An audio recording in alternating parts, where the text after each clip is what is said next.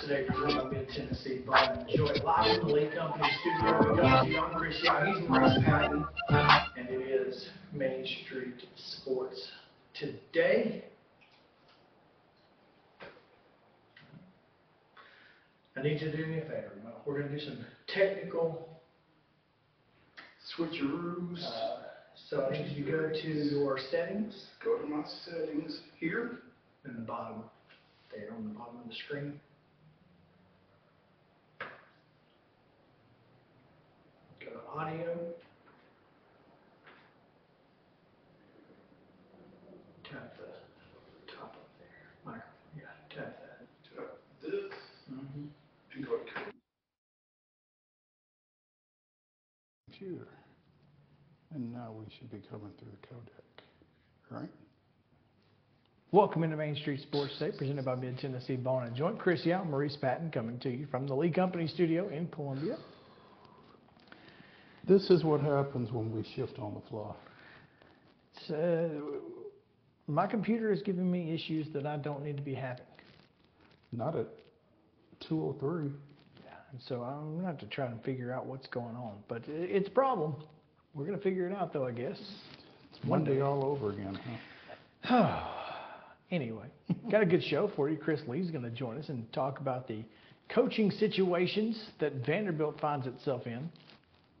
And did you say situations, plural? I did, plural. Okay, so we'll talk a little bit about that. I know Candace Lee is probably trying to deal with it herself, and it's not an easy situation that they find themselves in. So we'll talk to Chris about it and see what he's hearing, seeing, thinking, and much more. Terry McCormick at 3 o'clock with the Titans report, as it is each and every day. And then, of course, we will also talk with Chip Walters. Middle Tennessee State had a big win and a big loss on Saturday, unfortunately. But wait a minute.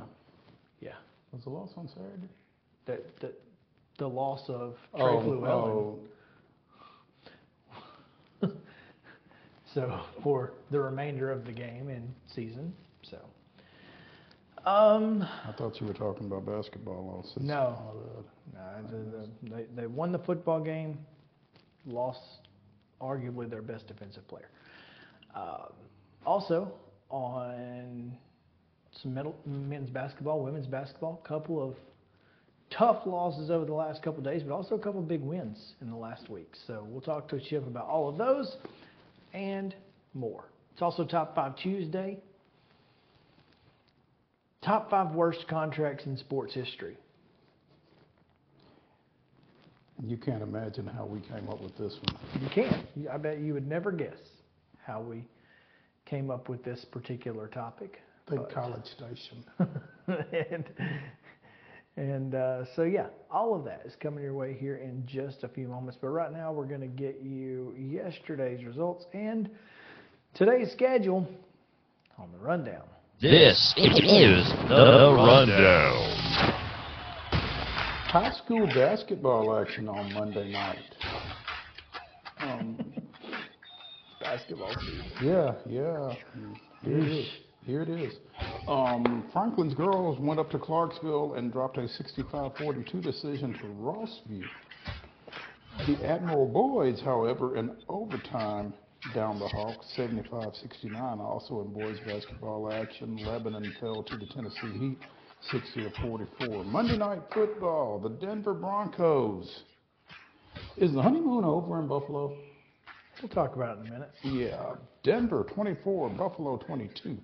Men's basketball action, speaking of one of those MTSU losses, the Catamounts of Western Carolina come into the Glass House and get out with a 66-64 victory that was not final until Middle Tennessee State's attempt for a home run ball was intercepted late to preserve the victory for the victors. The home run ball was intercepted in the basketball game. That's it. love it. And it makes perfectly It good makes sense. perfect doesn't it? sense. There you go. I love it. Yeah. Women's basketball, in overtime, Tennessee defeated visiting Memphis 84-74. Sandra Kia Jackson. 10-point overtime decision. Mm-hmm. That's just Yeah. like you drew it up, right? Yes, that's one way. Yeah. If we get them to overtime, we got them. Yeah. Oh, high school basketball double headers tonight. Up at Cheatham County, it's Hume Fogg. And the hosts at 6 o'clock. All of these are at 6. Girls first, boys to follow. Donaldson Christian's at Clarksville Christian. Christ Presbyterian welcomes Providence Christian. Page goes to Creekwood. Martin Luther King is at East Nashville. Fairview welcomes Santa Fe. Green Hills at Franklin. It's White House Heritage at Harpeth.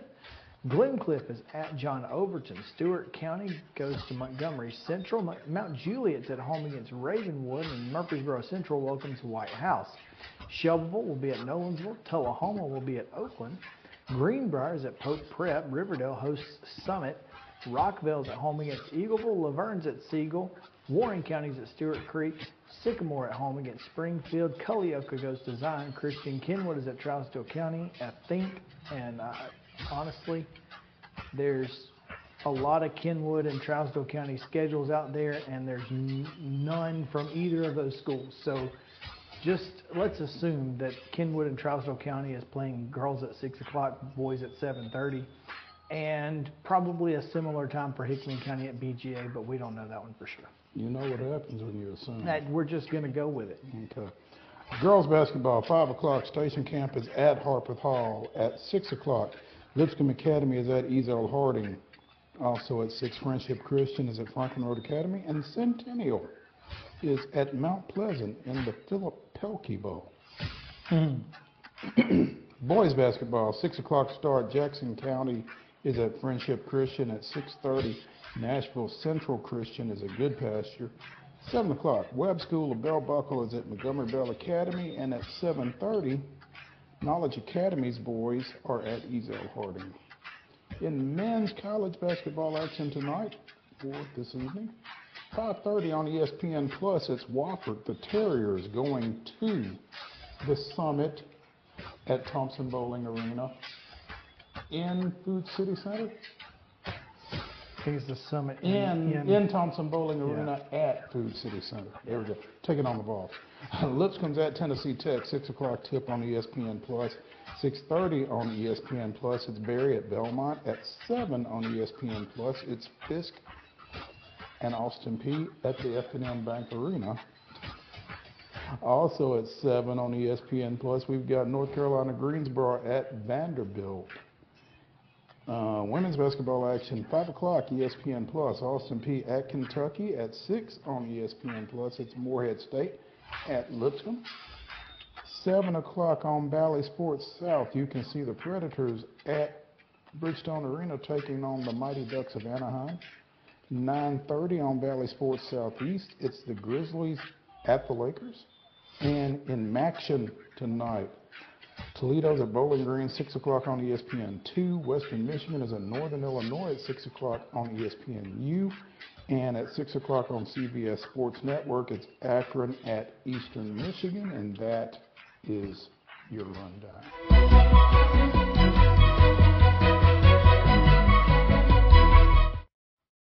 Top story brought to you by our friends at Piggly Wiggly, of course, right here in Neely's Mill Shopping Center in Columbia. Make sure to go find those fine folks. If you're looking for delicious lunch, they've got you covered. They've got meats, vegetables, cobblers, and you can pick and choose whatever makes your heart happy. You can also get fresh hand-cut meats, great produce, all cost plus 10 at the register. That is their cost plus just 10% at the register. So, the question is, Is the honeymoon over in Buffalo? Is It is the for at least one person. at least one person is out the door. Ken Dorsey, offensive coordinator for the Buffalo Bills, fired this morning after a 24-22 loss to Denver yesterday. And Joe Brady taking over. So I guess Joe Brady's going to get his shot. But Okay, so here's the deal. I don't know a whole lot about Ken Dorsey's coaching background. And so I don't necessarily intend to cast a lot of aspersions on him in that regard.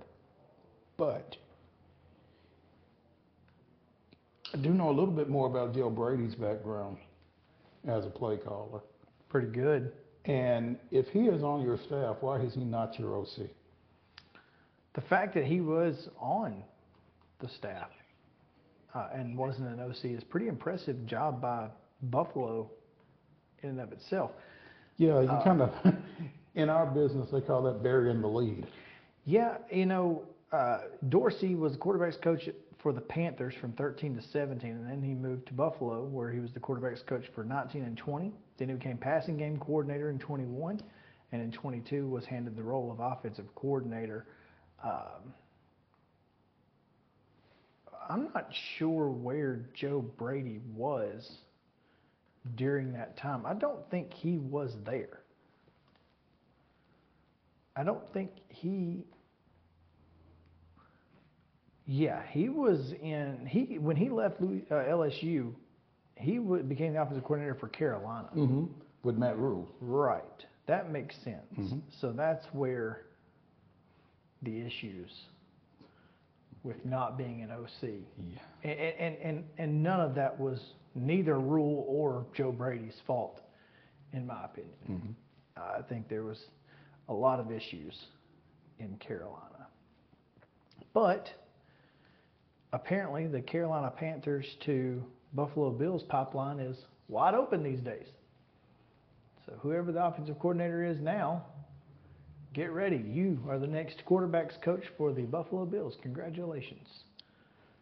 Well, it might not be a bad landing spot, all things considered. Well, here's the problem, is that when Ken Dorsey ceased being your specific quarterback's coach and you brought in a new one, the quarterback started stinking, and now you're letting that guy call plays. Well, maybe he's a better play caller than the other quarterback coach. Maybe they should have just Swapped. flip-flopped him. Maybe they should have swapped him. I don't know. You go back to doing what you were doing. You come and do what you've been doing, and let's roll. It would have been worth a shot, probably. But, I mean, demotion, probably not great for Ken Dorsey, but better than getting fired. Yeah.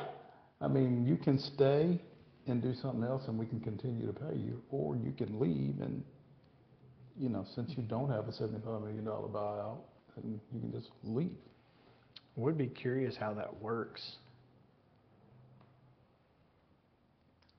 I don't know how that works, but yeah, I feel I'm really interested in this decision because I think Ken Dorsey, for the success that he's had at the professional level to this point, I wonder if he might not be an option at one of the openings for,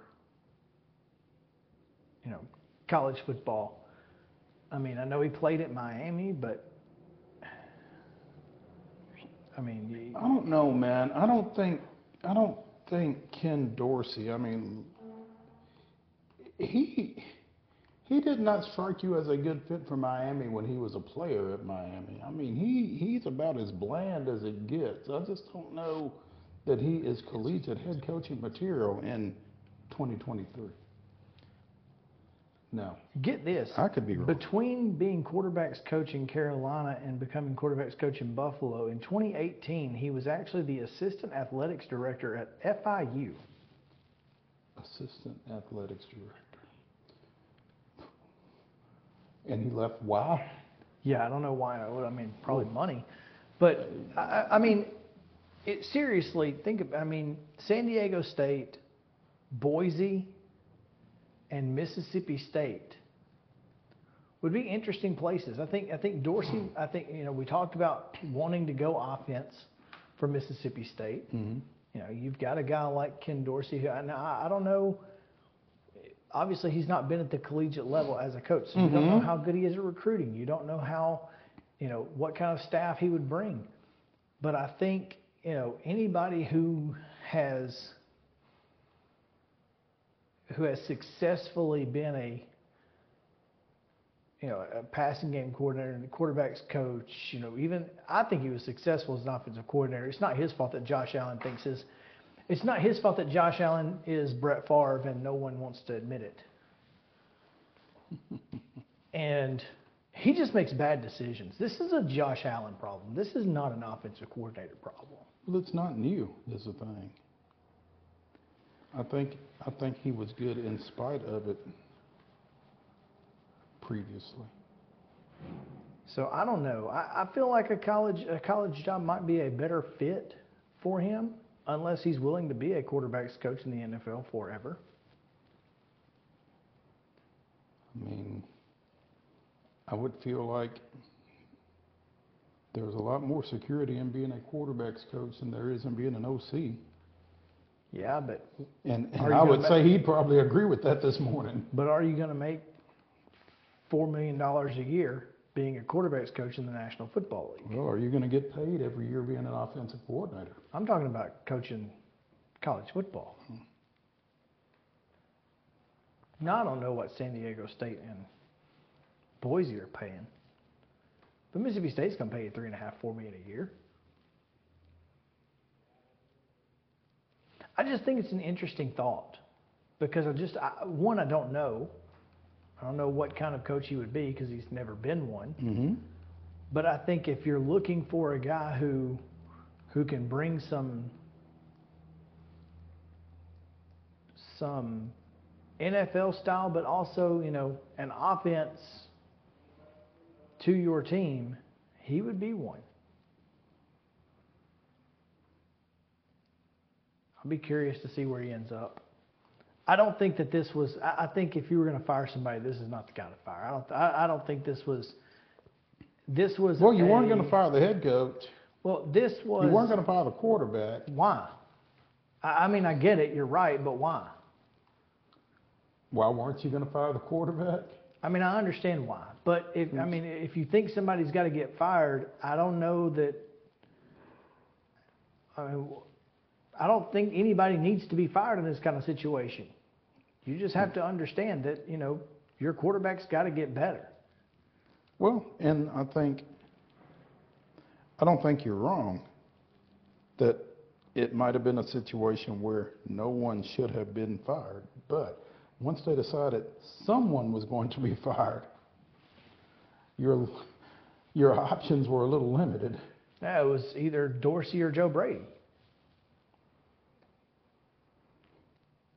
But I don't know that I understand this thought process. Though we got to fire somebody. Somebody's got to go. I was having a brief conversation with someone who I did not know when I was sitting having some lemonade the other evening after the UT Missouri game, and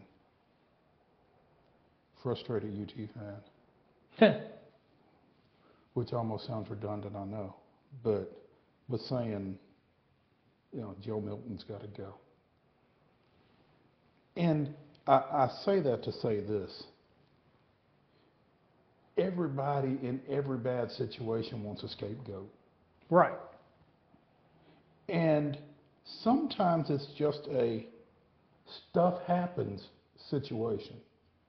Everything isn't somebody's fault, which comes back to your maybe no one needed to be fired in Buffalo.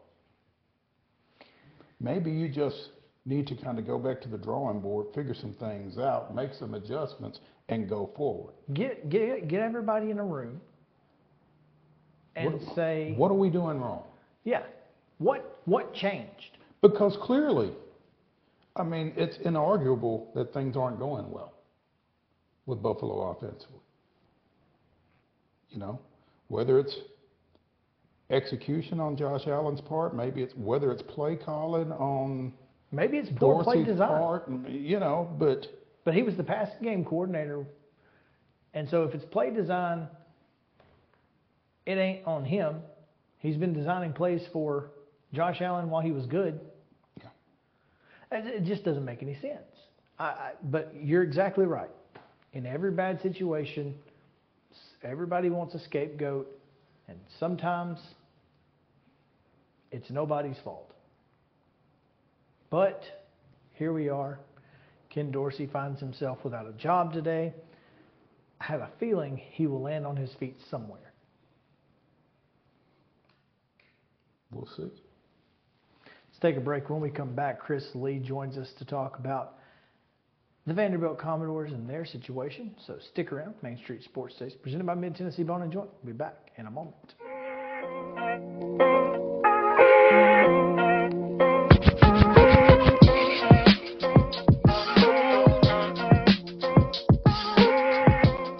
Mid-Tennessee Bone and Joint treats your orthopedic injuries and existing conditions. Our trained physicians will get you back in the game faster. Contact us at 931-381-2663 or www.mtbj.net.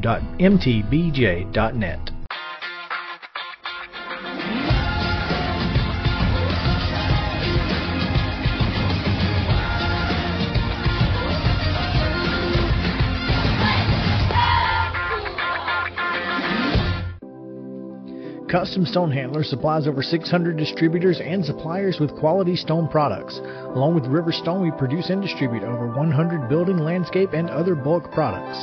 Our goal is to provide quality products, service, and partnerships to ensure our customers' success. We firmly believe that the measure of any person or company is how they treat other people and customers. Give them a call at 931-490-4990 or visit CustomStonehandlers.com. Mockingbird Title and Escrow is an attorney-owned and operated full-service title company in Middle Tennessee. We get your deals closed without worry and fuss. We're a family business that offers the highest level of expertise in our industry when it comes to closing and funding your real estate transactions. And it's a job I really love. I'm passionate about this. I'm enthusiastic about this. I like to think we're pretty well-rounded and can deal with a wide range of needs and a wide range of clients. Call 615-274-8698 today. With Lee Company Technology, the best handymen are hands-off. Lee Company techs have been using visual findings and other smart technology tools for years to add transparency and virtually take customers along. You see what we see, whether we're in a crawl space or on a roof. With Lee Company, technology helps us help you, no matter what's happening in the world or at your house. Piggly Wiggly, located in Neely's Mill Shopping Center, is Columbia's locally owned and operated Cost Plus 10 grocery store dedicated to serving the community with low prices and smiling faces. Piggly Wiggly offers fresh, hand-cut meats daily as well as daily hot plate lunches from their deli counter. You're certain to see smiling faces and a helping hand when you're here at Piggly Wiggly. Come by and check out our fresh produce, high-quality meats, and more. Down home, down the street, we'll see you at the Pig. Mid-Tennessee Bone and Joint has been the official sports medicine provider for Maury County Schools for more than 40 years. We specialize in orthopedic service, and our Ortho Quick Walk-In Clinic lets you bypass the ER. Visit us online at www.mtbj.net.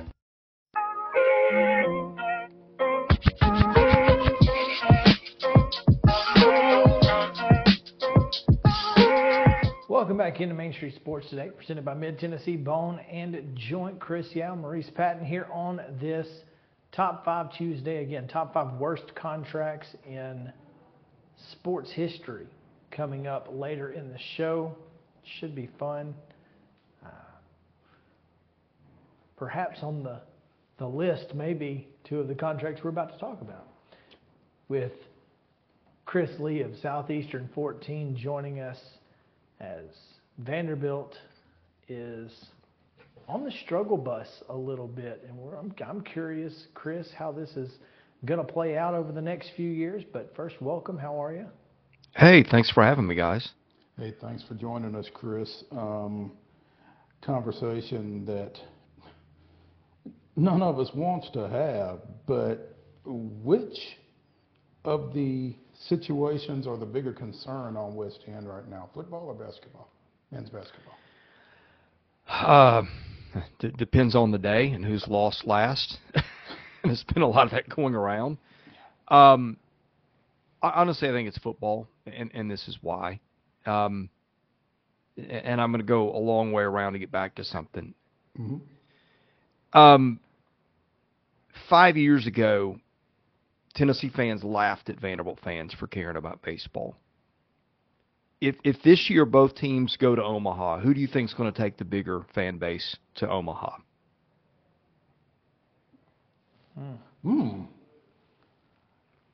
I would think that's a hell of a question for one thing.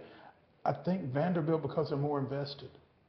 I think it's Tennessee. I do. You think I think they take more to Hoover. I think they take more to Omaha. Well, they have more to choose from. Yeah, they have yes, more. and why? And this is what I'm getting at. Why does Tennessee? If I'm right, why does Tennessee have a bigger fan base? It all goes back to football. They have had decades of success. I don't know if they're a blue blood program, but they're a great, proud program that's won national titles and all things, and Vanderbilt is what it is. And here's what I'm getting at. Mm-hmm. Your football fan base basically determines your altitude for everything. When your product is awful and nobody wants to go it, you have no fans, which is almost what they have right now. It is affecting things in Memorial Gymnasium. I think it affects their altitude with how many fans they can get, because used to be you would have people that would maybe cheer for Tennessee football and then cheer for Vanderbilt baseball. And when those guys are forced to make a choice, they're not going to go. Or if they're gonna pick a side, they're not going to side with the one that's Vanderbilt football. I don't think. I think they're going to. Okay, now we got a good baseball team. I'll go cheer for these guys. I think football it's the one that drives the TV contracts. It's the one that drives the cash for everything. It's the one that gets the biggest check for coaches. Football is always king, even in a place like Vanderbilt. And so I think, look, basketball, historically, that is their proudest program. And boy, they're on some hard times there, too. But I think when football gets this bad, and I mean, guys, I don't think they've had 10,000 of their own fans in their own stadium for an SEC game this year. Now, they've had 10,000 of other people's fans, but I think when football gets this bad, it causes you problems everywhere. That makes sense. Yeah. Which one do you think is closer to turning a corner? The right answer is neither. If I had to pick one, it's basketball, because they at least got to the NIT the last 2 years. Football, they're not going to win in Knoxville in a couple of weekends. And that schedule next year, I don't have it in front of me, but it's brutal. Texas is on there. I think they pick up SMU and Virginia Tech out of conference. They're staring at a 1 to 2 win season again next year. I mean, in basketball, we saw them last year. I don't think this team is as good this year as last year, but Jerry Stackhouse has done some stuff in February most years that people didn't see coming. So I think by process of elimination that it can't be football, it has to be basketball, plus some history, that would be my answer. Jerry Stackhouse has done some things in February. Jerry Stackhouse has also done some things in November. Chris, what is up? We're not doing some things in November. He's and you see the same stubbornness that he's pulled every year.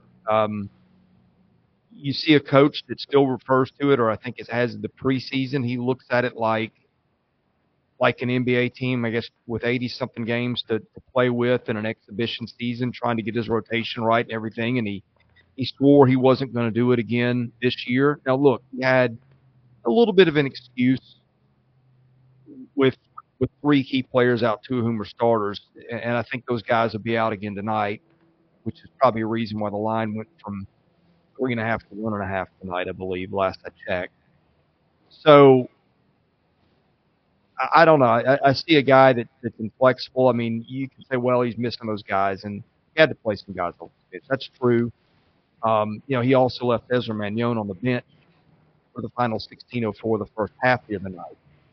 He comes in the second half, the only guy that can do anything, and if they play him the whole game, I think maybe they beat Presbyterian, but they didn't. I just think there's some pig-headedness that he doesn't seem to get out of his system till later in the year that looks like it's going to bite him again this year. How many times can he get away with it? I don't know. A lot of people think it's either NCAA tournament or bust for him this year, so we'll see.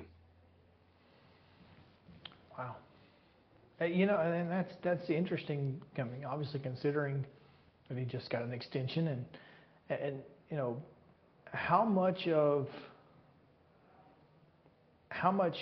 the construction and all the money going into the facilities is kind of tied to that. I mean, obviously you have to have success because you got to pay for those things, but also you need stability in your programs to, especially at a place like Vanderbilt.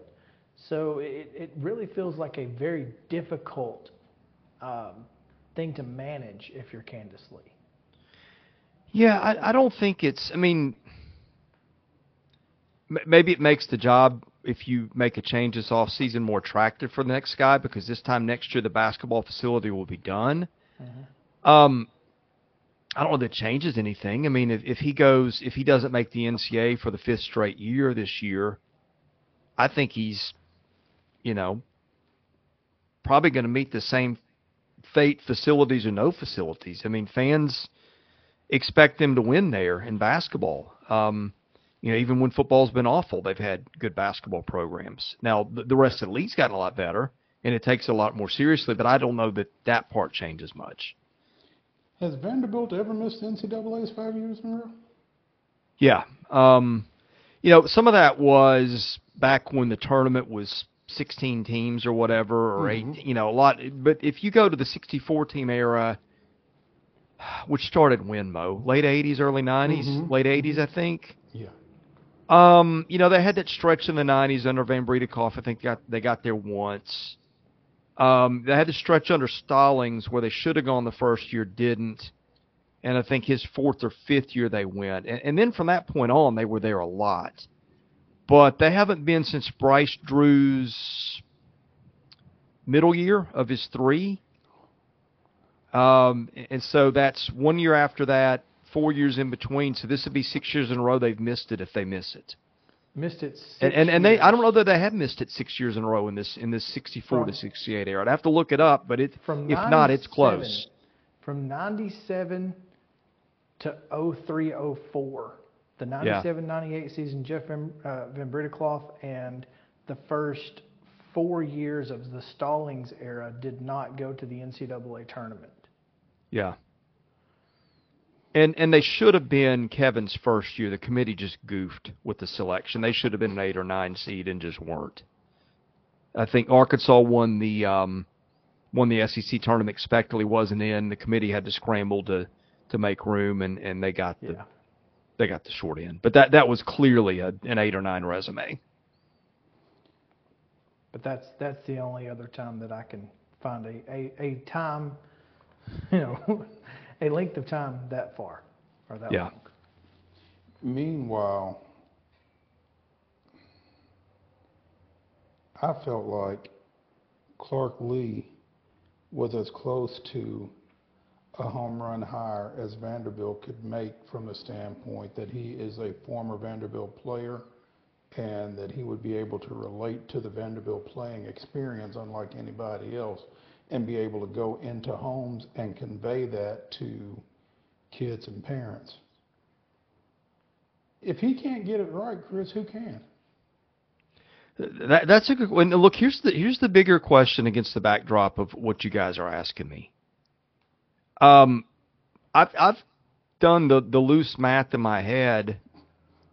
The last time they made a good hire in the four major sports, if you include women's basketball, and it was about 2010 when they hired James Franklin. So it's not just that; it's the who do you replace him with, and the other thing. And look, I think Clark is. I don't think he did a good job this year. I think you'll see some changes. I have some questions that will coaching changes and coordinator changes and whatever's coming next change all of it. Now, I think some things with Clark Lee will have to change too. But here's the crazy thing, guys. For decades, everybody's been screaming facilities, facilities, facilities. I think those will help, and it'll help morale. But the game changed. Literally between the time they drew up the plans and broke the ground, the whole game changed with NIL. They got caught flat-footed with that. I think even if facilities were done today, I think you could make the case that the way they were unprepared with everything else, that it's a tougher job than it's ever been. Because the SEC is so competitive. You've got a school that you play in your league sometimes that just paid $77 million just to clear the deck to get a new guy. It's like buying a PSL for the Titans. You haven't even paid a penny on your tickets, and you got to buy the PSL first, and a real expensive PSL of that. I've always thought that Vanderbilt were creative. That's not even the word. You don't have to be creative. Everybody knows what the game is. I think we all believe kids have been getting money for decades. It was almost impossible for the NCAA to catch anybody. If you want to play by the rules, you were at a disadvantage. And I thought with all the resources at Vanderbilt, done right, NIL should level the playing field for them. And instead they got caught unprepared for it. And here they are where it feels like the gap is as big as it's ever been. That being said, can Vanderbilt compete on that side of the football landscape? Obviously you've got guys like Ray Davis just leaving. They're basically a farm team for everyone else at this point, just like many Group of Five teams have found themselves in. So how does Vanderbilt compete? Do they have the ability to do it in the NIL era? Oh yeah, see, this is the crazy thing. There's a dorm that they just built within the last few years that almost casts a shadow on their football stadium. I think the whole thing cost about $1 billion. They've got mega donors at their disposal that will call and write 8-figure checks, no sweat off their brow. That points to the ability to raise money. Now, you got to make the compelling case. I think it's a lot easier to call somebody and say, hey, will you write a $50 million check for this, and we'll put your name on it. That appeals to people's ego. When you're writing a check and your nameless and faceless, and it's NIL, and I don't think people can get their heads around paying kids yet. Now we can get our heads around paying Jimbo Fisher $77 million to go away. We can't get our heads around paying a kid $10,000 to come play football when they're the ones that are raising the revenue. So I think you got an adjustment in thinking, especially a place like Vanderbilt. But I just point to that dorm and say, yeah, somebody told me they've got about 30 mega donors over there that they just count on for everything. And I don't think it would take much to ask one guy to say, hey, look, You can revolutionize our football program with one check if you're willing to Overnight. do it. Now, the problem is people that have that kind of money want to see it as an investment. When you make a brick and mortar thing, you know exactly what you're getting. You know exactly what it's going to look like. I think when your football coach is losing a lot of games, people are going, wait, am I just throwing good money after bad if we're not winning here? And that's the situation they're in. Chris Lee of Southeastern 14 joining us here on Main Street Sports today, presented by Mid-Tennessee Bone and Joint. Excuse me. Chris, not to continue to throw shade at the Vanderbilt administration, but about this time last year, a contract extension was announced for Jerry Stackhouse. During the SEC football media days, a contract extension was announced for Clark Lee. Does that make this situation even worse? Allegedly not. Allegedly it didn't change a whole lot with buyouts and stuff. I think, it's been said it's more. I mean more from an appearance standpoint. Well, yeah, I mean, trust me, you hear fans griping about that. Now, the justification was,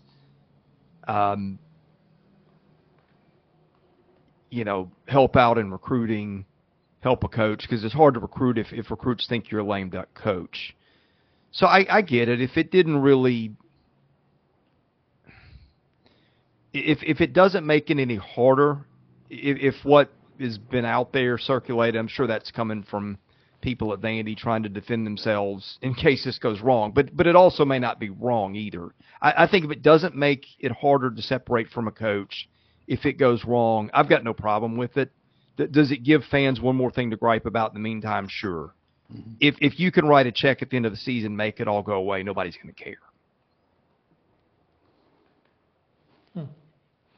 And you're right. I mean, this is such a weird situation for a weird time in the world of college athletics. Does Vanderbilt just, they're not going anywhere. They get plenty of money from the SEC. But, are they hoping that whatever happens in Congress, helps level the playing field for them? Or it just seems like a really weird situation for everybody involved. And I just don't know how Vanderbilt long term competes in the Southeastern Conference. I think of, yeah, at this point. No, I think your question's a good one, because I think there was some hope placed there, and I think if there's one body that you should trust less to solve a problem than the NCAA, it's Congress. Mm-hmm. So, why you would ever think that way, I don't know. Yes. Yeah, look. At the end of the day, I think it has finally dawned on them over the last summer that, hey, and Tyron Lawrence might have been that match that lit the fuse, maybe, and they did get him back with some money. I think some NIL started rolling in with that one. So I think they have come to realization, and I put part of this on Clark Lee. If the university is hiring a professor for their law school, and they say, hey, you can go to Georgetown, and we want you to come here for a tenth of the money because we're Vanderbilt. And you're not part of us yet, but come by in and take pride. Well, the law school's got a decidedly better track record than the football team, and it's not going to fly there. So it's not going to fly in football. I think that realization has finally dawned on them. I do think that they've had some pretty significant success of late raising money for NIL. It's not anywhere near where everybody else is, but I bet it's probably 5 to 10 times what they had last year. So, there's at least that. There's some progress. There's some, and I've heard a figure, but I think I got that in confidence. I don't really want to share it here. But it was a lot more significant than what they've had. Now, again, they still got strides to make, and even if their money was, say, on par with Ole Miss's or whatever, for the same money you look at Ole Miss, if you're a football player, you're probably thinking maybe less schoolwork, better chance at winning games. So it only levels the playing field at best, and probably not if we're being realistic about it. But that's a long way of answering. I think that they're shifting. Their thinking has shifted some, but it's taken them so long to get here, and now the product is so bad. The appeal for that, I think, is a lot harder. Chris Lee, Southeastern 14 here on Main Street Sports Today. Chris, thanks for taking time and trying to hash out the situation on West End, because obviously we would love for Vanderbilt to be successful in all things. It makes Middle Tennessee a more vibrant place in the world of sports, and so any team in Middle Tennessee we would like to see succeed. So and people as good as Clark Lee deserve to succeed. Yeah. So hopefully things can get to a point where Vanderbilt is prepared to let them succeed. Until then, and their fans have been through it a lot too, and that's a bunch that you would. God knows if a fan base deserves something good at this point, it's the ones that have hung on over there. Yeah, no doubt. Question. No doubt. Chris, we appreciate it. Thanks, guys. All right, man. All right, we're going to take a break. When we come back, some baseball. Plenty of baseball news in November. Mm-hmm. So stick around. Main Street Sports Day. Back after this.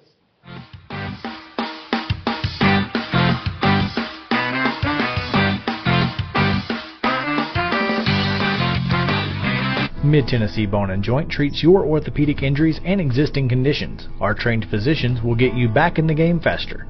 Contact us at 931-381-2663 or www.mtbj.net. With Lee Company Technology, the best handymen are hands-off. Lee Company techs have been using visual findings and other smart technology tools for years to add transparency and virtually take customers along.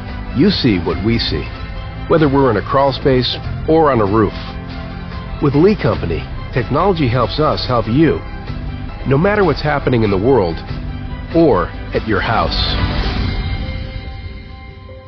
Jones & Lang Sporting Goods here in Columbia has been outfitting teams, officials, and anybody else from T-ball to college for 50-plus years. Be sure and check them out at 931-388-8060 or online at jonesandlang.com. Jones & Lang Sporting Goods, the look of a winner. Zion Christian Academy, zioneagles.org or 931-388-5731. You can schedule your appointment. Go tour their campus. It is beautiful over there, and you're definitely going to want to see it. Again, it's zioneagles.org. Give them a call, 931-388-5731, and schedule your tour today. Mockingbird Title and Escrow is an attorney-owned and operated full-service title company in Middle Tennessee. We get your deals closed without worry and fuss. We're a family business that offers the highest level of expertise in our industry when it comes to closing and funding your real estate transactions. And it's a job I really love. I'm passionate about this. I'm enthusiastic about this. I like to think we're pretty well rounded and can deal with a wide range of needs and a wide range of clients. Call 615-274-8698 today. Mid-Tennessee Bone and Joint has been the official sports medicine provider for Murray County Schools for more than 40 years. We specialize in orthopedic service, and our Ortho Quick Walk-In Clinic lets you bypass the ER. Visit us online at www.mtbj.net.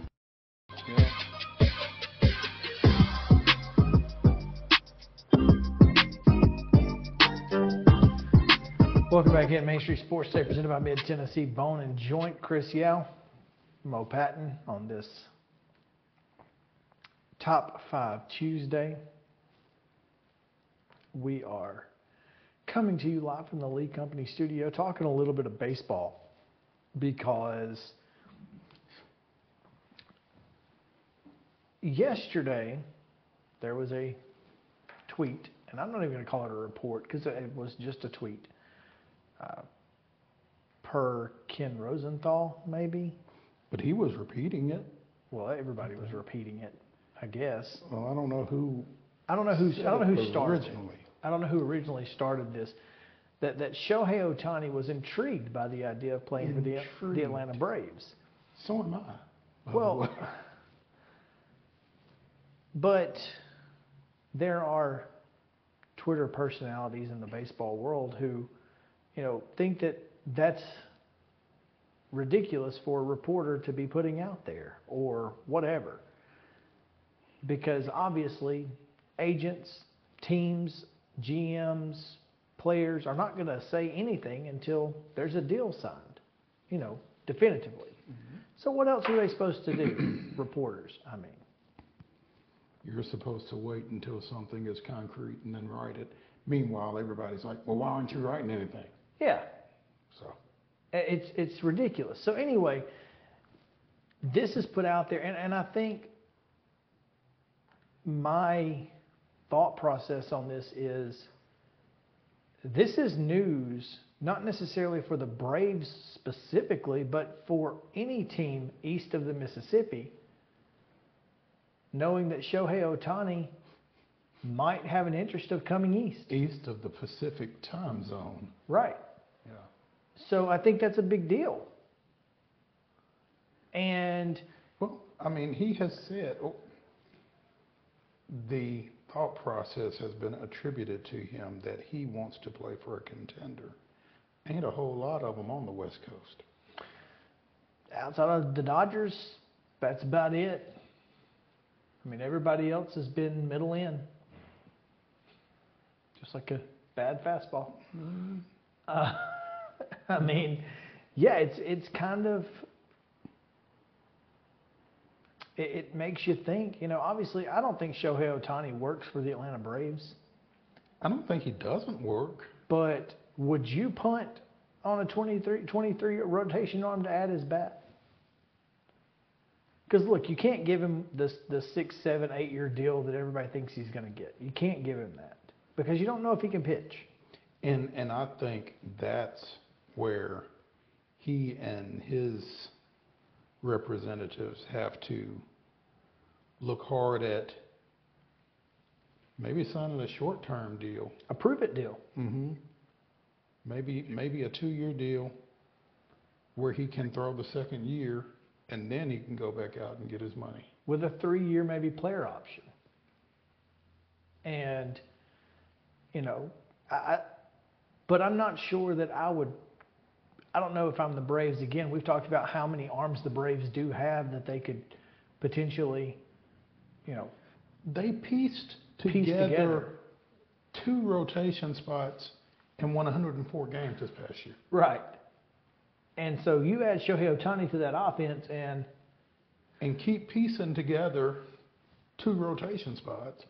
I mean, I feel like maybe. I think when there is some time and space between this 2023 season, folks are going to look back at what Atlanta did on the bump and be amazed. Yeah, and be absolutely just astounded that it was possible. I mean, you had Spencer Strider, you had Charlie Morton. And that was it.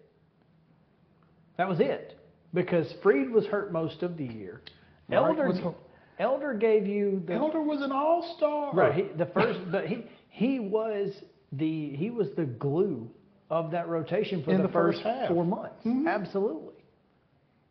And they started, 16 guys?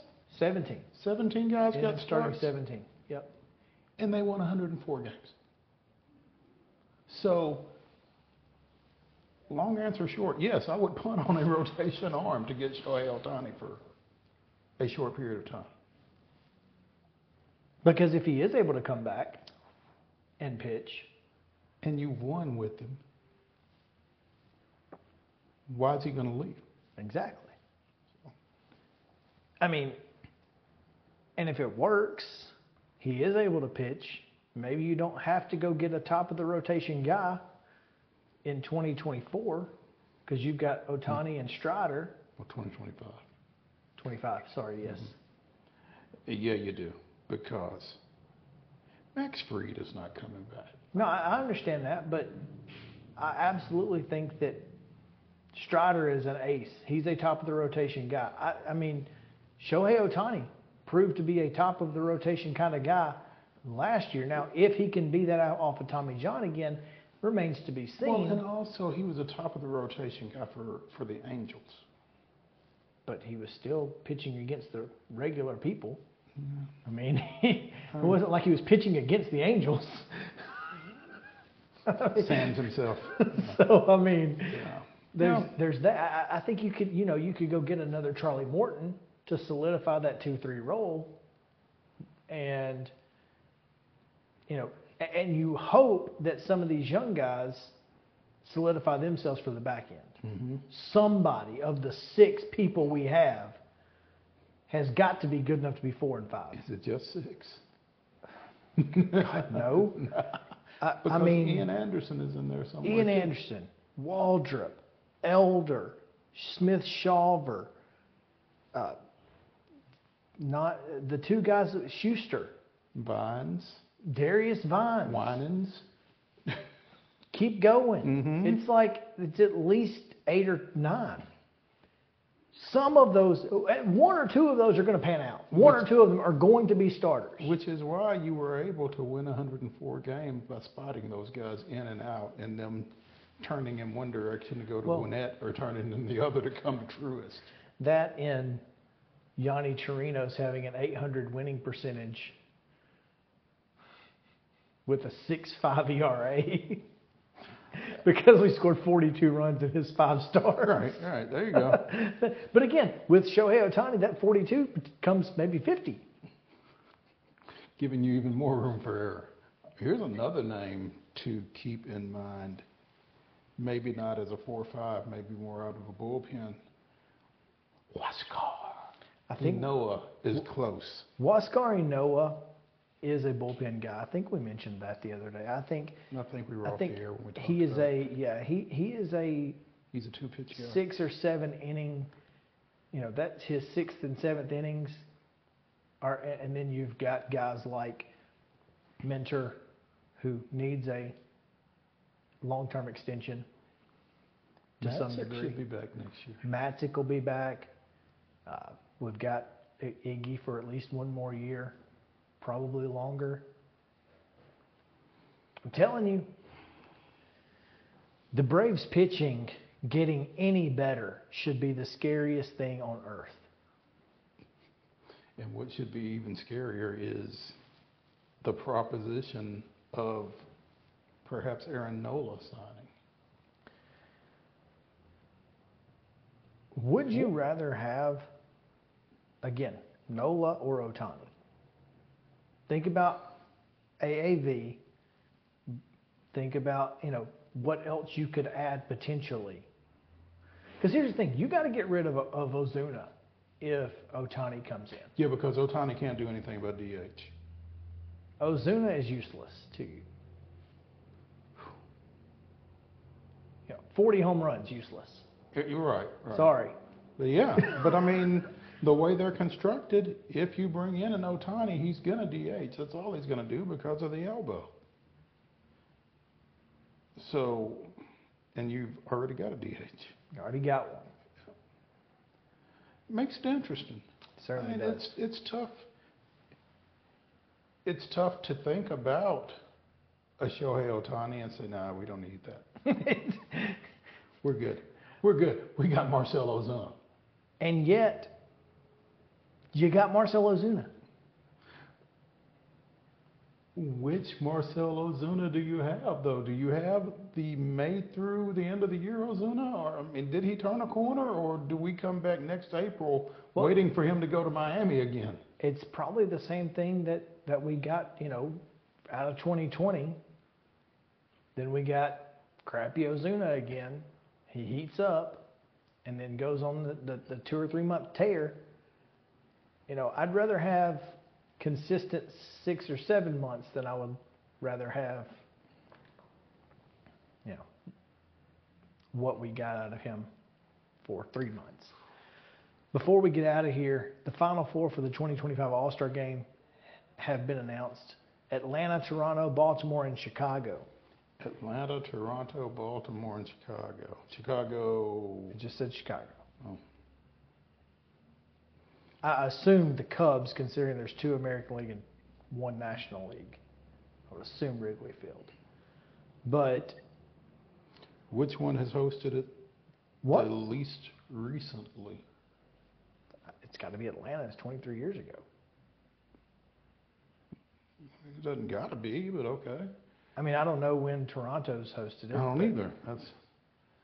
But that being said, but we do know that Atlanta was supposed to host it and lost it, and I don't know how Atlanta fans would react to getting the All-Star game. You couldn't have another big fanfare. You just have to announce it in a press release and go on about your business. Yeah. You couldn't do it like you did last time, because I was actually there the day they announced the All-Star game. Had no idea what was happening. They put up this, right there in the Battery, they put up this big press conference thing, and I'm like, what in the heck's going on? And then Rob Manfred steps up there. I was like, what in the world? Then they announced that they had the All-Star game, and I was like, wow, that was wild. I didn't realize that was happening. Who knew? So you couldn't do that again, because Manfred would get Roasted. Yeah, it'd be bad. Toronto last hosted in 91, by the way. Wow, So, that's a long time ago. mhm. Let's take a break. When we come back, Terry McCormick is ready with your Titans Daily Report. Stick around.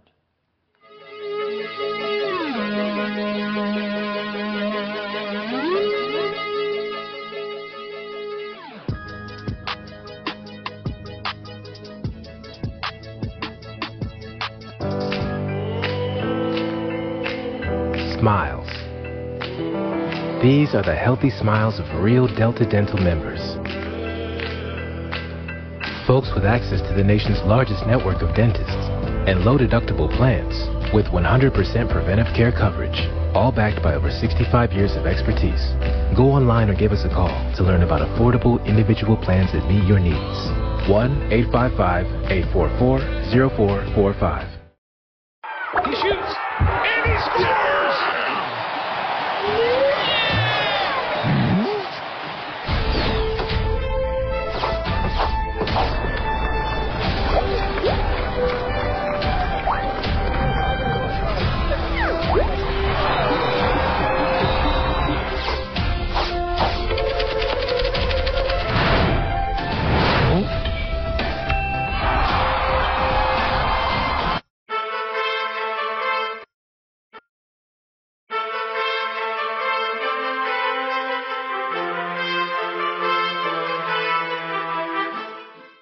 Welcome back in to Main Street Sports Today. Zen Sports Titan Insider Daily Report coming to you from Terry McCormick. Terry, how are you? Doing great, guys. And it is your Zen Sports Daily Titans report here. It's powered by Zen Sports, changing the betting game for the better. Guys, I want to talk to you a little bit about special teams. And I know that, the Titans special teams units, especially the kicker and the punter, have been pretty good. But I want to go down a different path. I want to talk about something that kind of happened on Sunday in the game. The Titans were shorthanded at cornerback because Sean Murphy-Bunting was not available. And they decided to move Roger McCreary outside from his nickelback position and go with Eric Garror inside at the nickel, rather than doing what they would previously have done by putting Trey Avery on the outside and leaving McCreary there, in his nickel spot where he's been really good. And I think that kind of goes back to a little bit of the philosophy that the Titans have regarding special teams. And I think that philosophy, hear me out, is a little bit maybe flawed or misguided, because it always comes down in training camp when they talk about the last 4 or 5 guys as well. It's how good a special teams player this guy is. Can this guy cover punts? Can this guy, cover kickoffs? Can he bring something to the table on special teams? Because that's what he's probably going to be doing. But when you start to accumulate all the injuries that the Titans have had over the last few years, if there's an advantage, if the guy's a better cover guy, if he can give me something on offense or defense rather than special teams, I'm keeping him. I can teach him to come. I'm expecting my special teams coach to teach him to go down and cover a punt. If he's a good cover corner, if he's decent and can fill in, and I don't have any qualms about putting him out there, then to me that's a plus, regardless of how well he blocks in punt return. To me, I I just think that this Titans team has too many guys right now, like Trey Avery, that they're afraid to put out there in competitive situations other than on special teams. What do you guys think? If you've got guys that you're afraid to put on the field, you probably shouldn't have them. Well, Absolutely.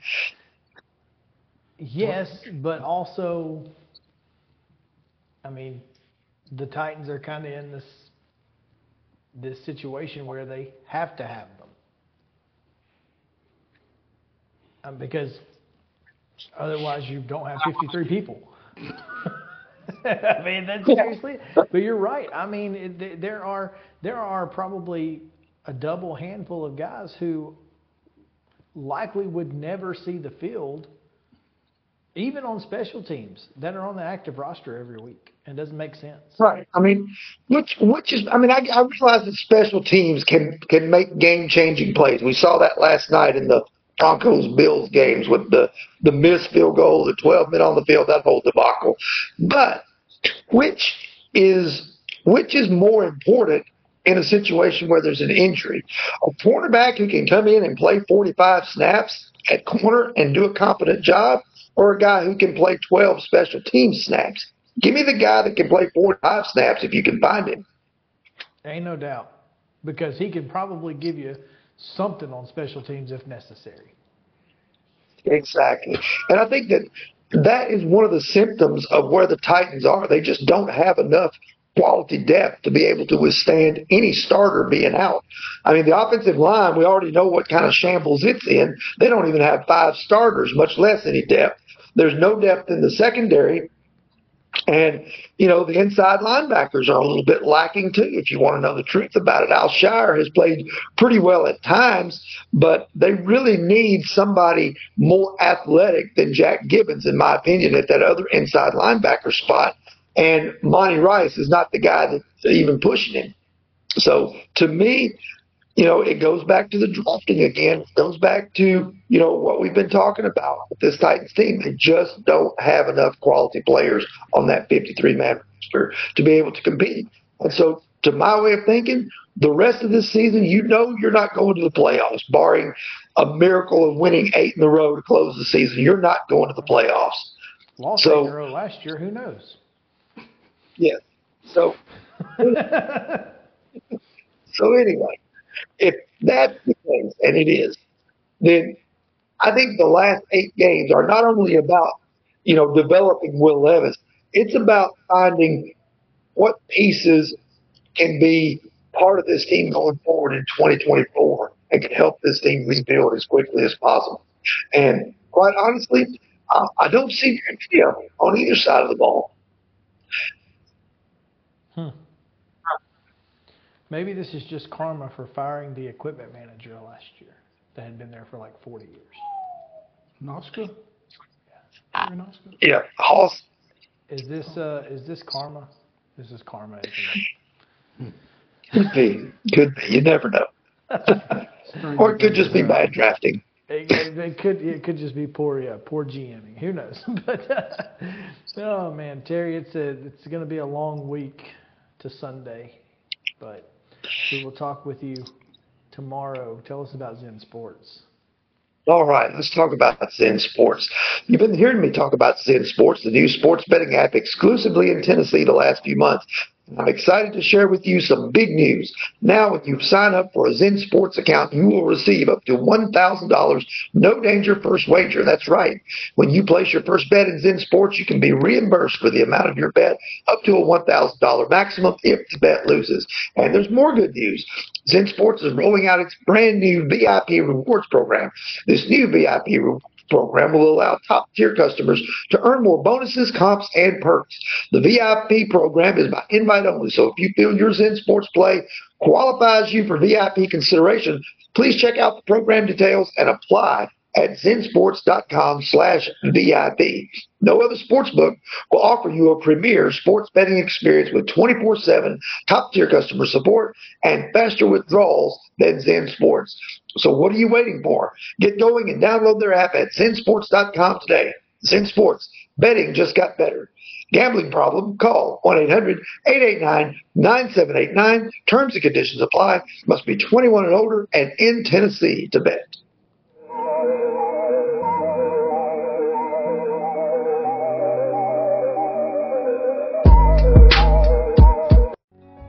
Since 1975, Mid-Tennessee Bone and Joint Clinic has treated the orthopedic needs of Middle Tennessee residents.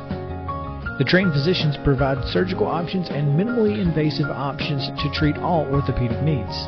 The walk-in clinic, OrthoQuick, helps you bypass the ER while treating sports injuries and acute needs Monday through Saturday. Visit MTBJ online at mtbj.net or on social media at Mid-Tennessee Bone Joint Clinic. This is Chris Yao with Main Street Sports Today. Every show, Mo Patton and I welcome friends from all across the sports landscape, from high school coaches and reporters to national, college, and pro sports personalities. You never know who might stop by for a chat. She's on Thinking Out Loud, presented by Regions, and Out of Pocket with Alyssa Lang. It is, in fact, Alyssa Lang. I'm a little nervous. I'm going to lower the bar for guests now. Oh, no. Like, apologies in advance. It sounds like SEC Commissioner Greg Sankey. Got that radio voice. I do. It's a good sound. Thanks for radio too. As do we. And then here's the other thing. You guys, you're spot on with the name. Everybody wants to be on Main Street. Everybody wants to be on Main Street. So And we reach every main street in Middle Tennessee, Coach? yeah, that's it. So Perfect. when you are on Main Street and you are moving, You gotta love it. like you're moving, I was impressed. I'm glad someone...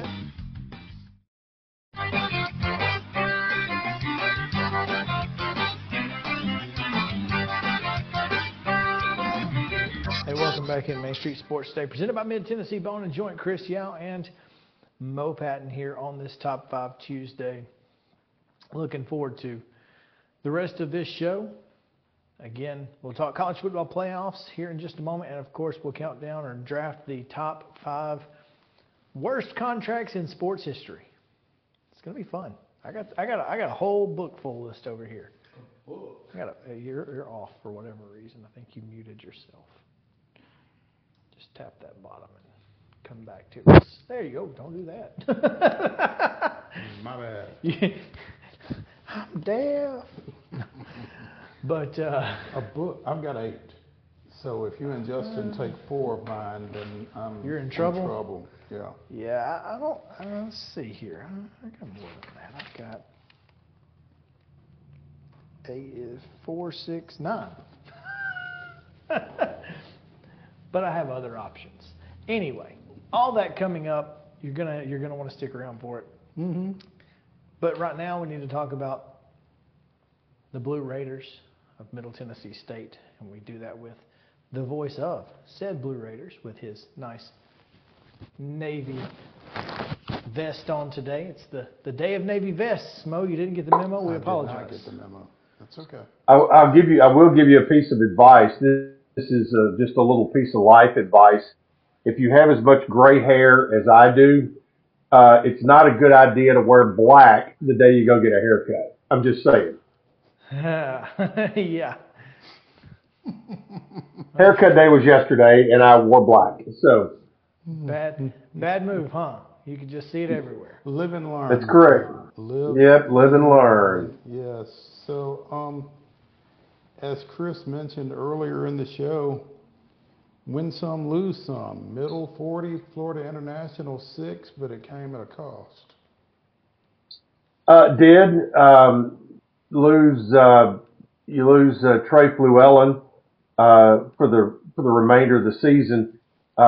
And kind of crazy, within a 48-hour period, you lose Cam Weston to an ACL in basketball, and less than 48 hours later, you lose Trey Fluellen with a similar injury. But the one thing that Middle has been, if nothing, in the secondary, they've been versatile, and they've been able to move people around, move people up. Deontay Stanley, moved up this week and played well. Marvay Myers played well, and plus the usual suspects back there.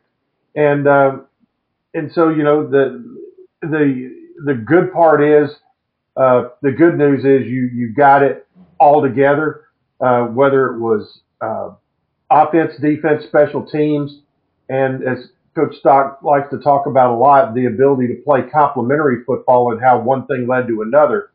For instance,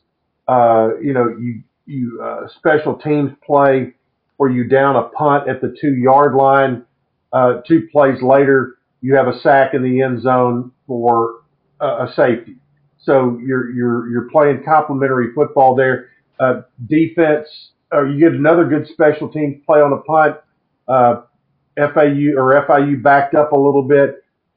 Defense puts pressure on, forces a fumble, picked up, and we had a thick 6, Mo, on Saturday. So you had a defense. The defense ended up scoring 8 points in the ball game, and you had all of that going on, and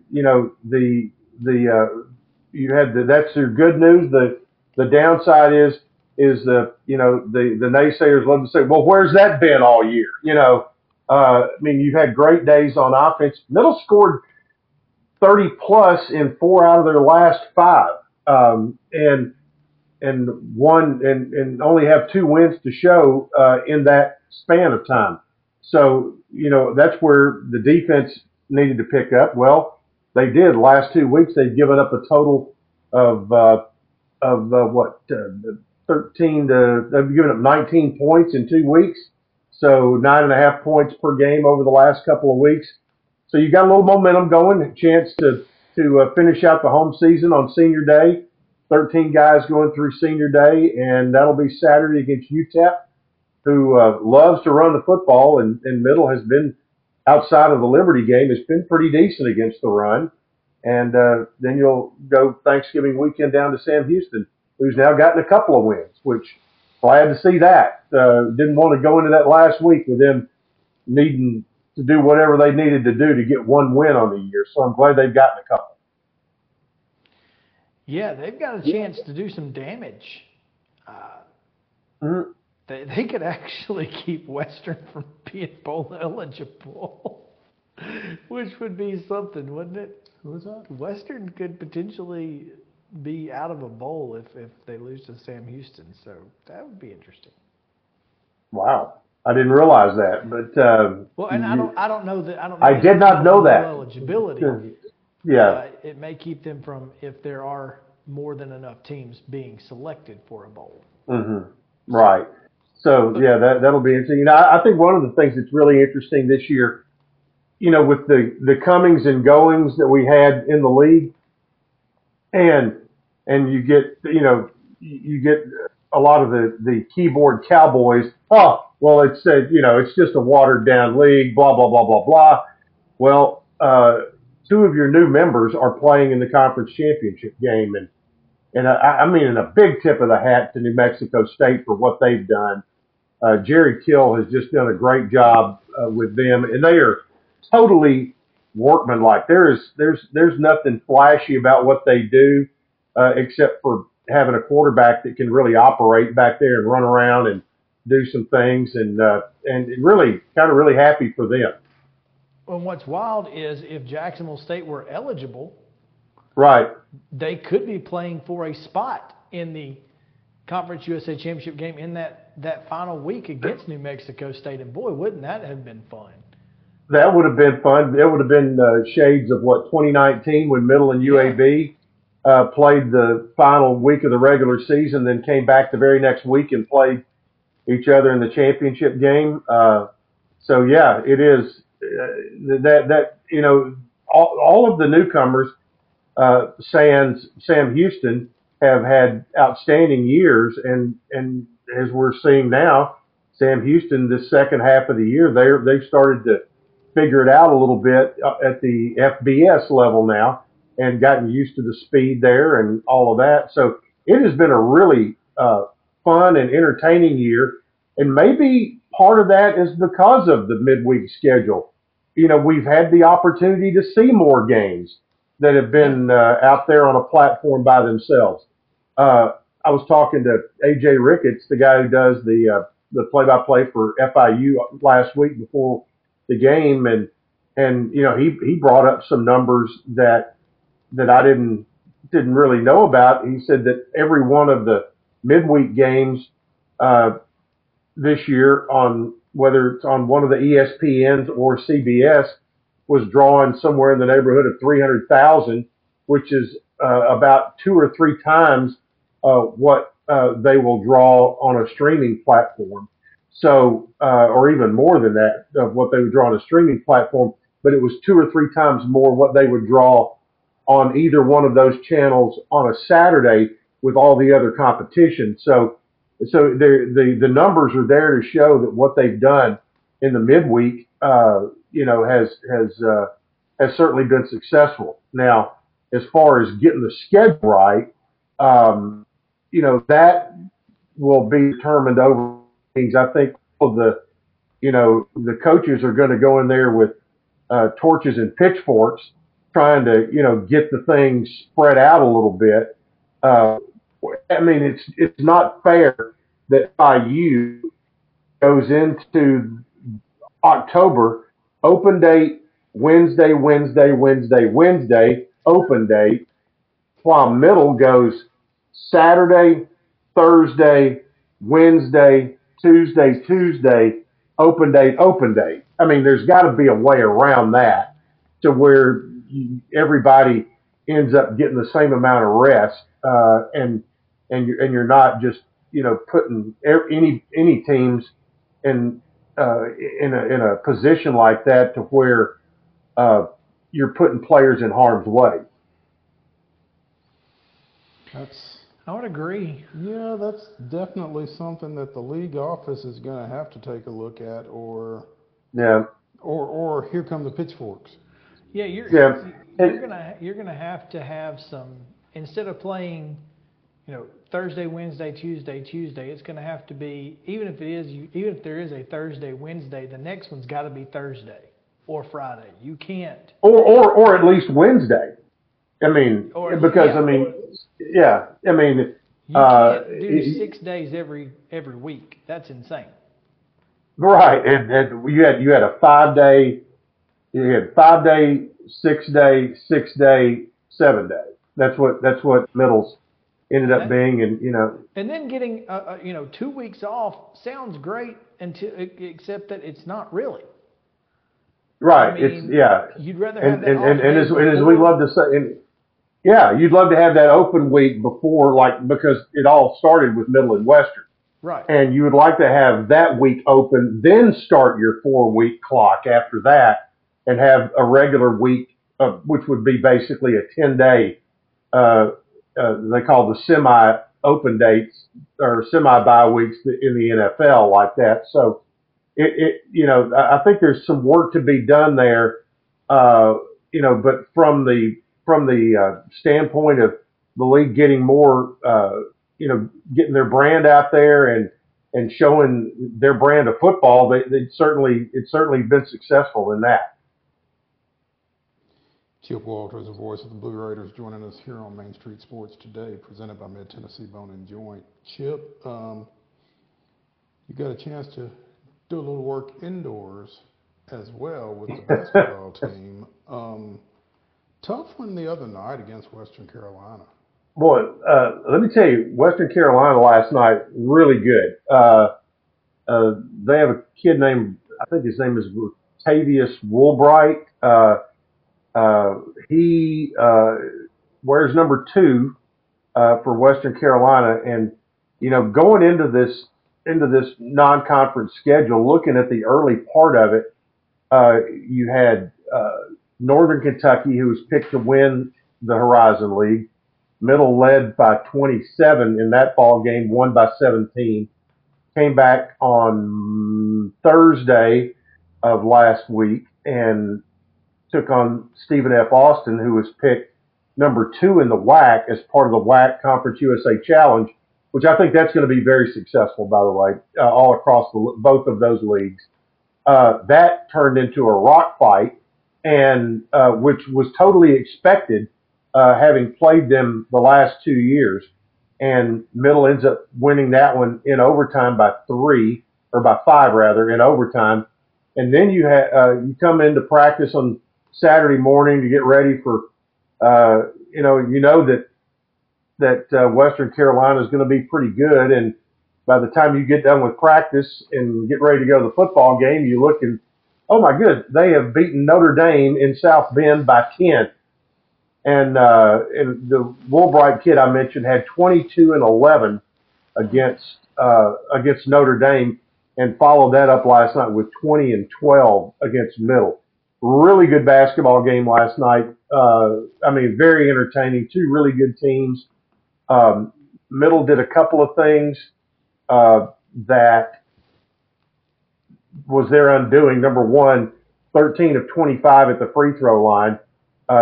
If they were at their normal 70% at the free throw line, they win probably 73-67, something like that. But they didn't do that. And also, I think they were caught a little bit from a player standpoint. A couple of the players looking over their shoulder, wondering where Cam Weston was. But and I think took some shots that they don't take in practice or not supposed to be taken. And there was way too many floaters, runners, things like that, as opposed to they were forcing things that didn't necessarily come in the flow of the offense. But, it ended up under 10 seconds to go, tie game, and a shot to win it, or a possession to win it. And they ran a play, defended well. And I will say this, Western Carolina had scouted Middle really, really well and knew their personnel, knew their tendencies and weaknesses.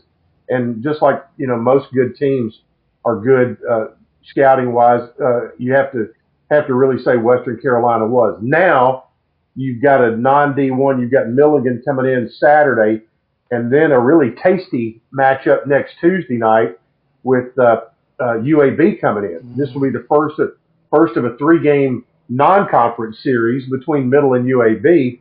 They'll play a game in Murfreesboro, one in Birmingham, and one in Huntsville. And so that will be the appetizer for the trip to the Bahamas on Thanksgiving weekend. So, when you look at this non-conference schedule for Nick McDevitt's ball club, there are not Power 5 names that are just leaping out at you everywhere. But, man, you have got some of the very best mid-majors in the entire country, because later on you've got a trip to St. Mary's. You're going to play Murray. You're going to play Belmont. It is a really who's who mid-major schedule this year. Yeah, and Nick McDevitt, when he spoke with us, he told us it's this is a schedule that we're going to take some lumps, and they took one last night against Western Carolina. But and that's AK not coming in here. But that's next not much Tuesday. of a lump. Really, Yeah. when you think of it, you go, wow, hey, Middle Tennessee State right now is competing at a level that they should be competing at. And you take the fact that Cameron Weston was out. You take the fact that Western's coming off probably the biggest win in program history. It's impressive that they have been able to not only schedule this well, but compete this well to this point. I'm excited to see what the men do the rest of the way. I really am. Yeah, I think it's going to be a good winter inside the Glass House, both men and women. And the men's schedule is really challenging. I think you all know Joe Sullivan. He has got his really. You guys need to have him on. Former Boston Globe sports editor, now has a blog, Nashville Hoops.blog. He's got a really nice. He's been coming, and he called the schedule masochistic, but he's a fun guy to talk to, and has he kind of in a tongue in cheek called it masochistic, but he's been fun to get to know and talk to.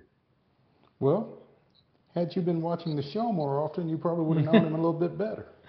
Well, there you go. You're probably right.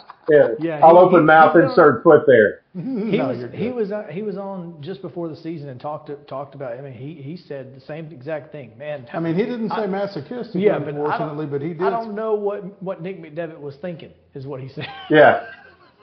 Because you asked him who made the sketch. Yeah, exactly. I didn't. Yeah.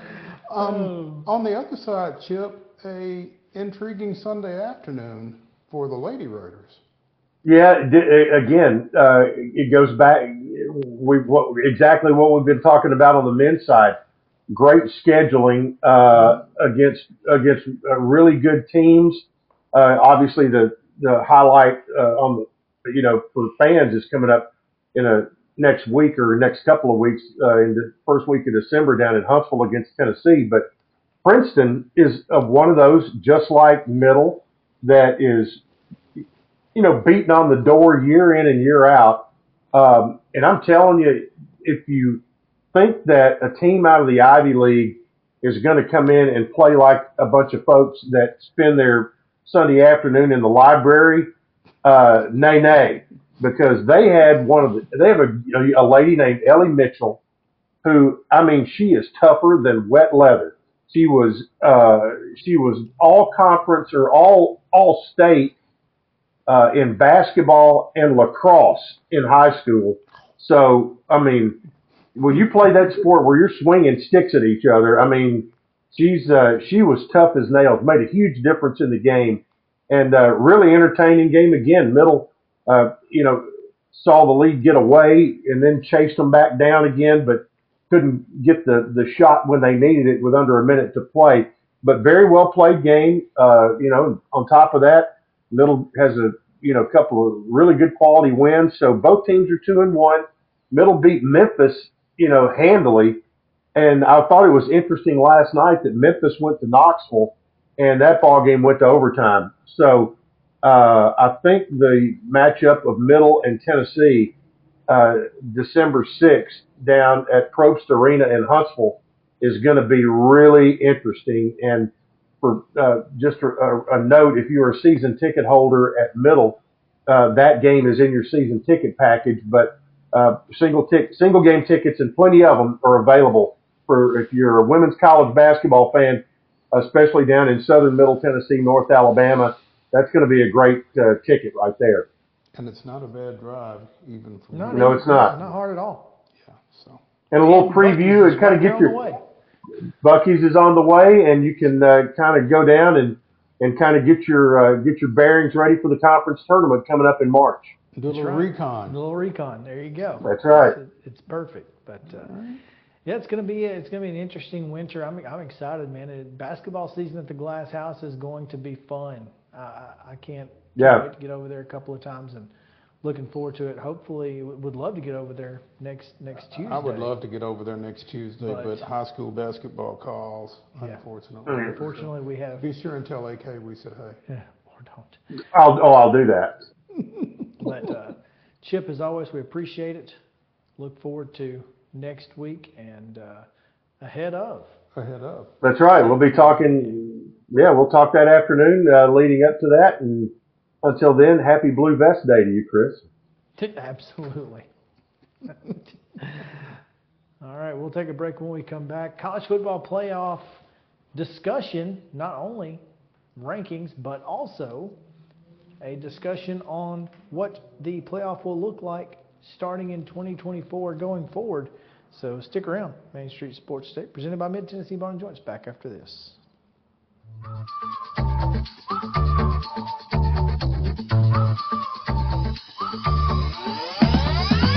Mid-Tennessee Bone & Joint treats your orthopedic injuries and existing conditions. Our trained physicians will get you back in the game faster. Contact us at 931-381-2663 or www.mtbj.net.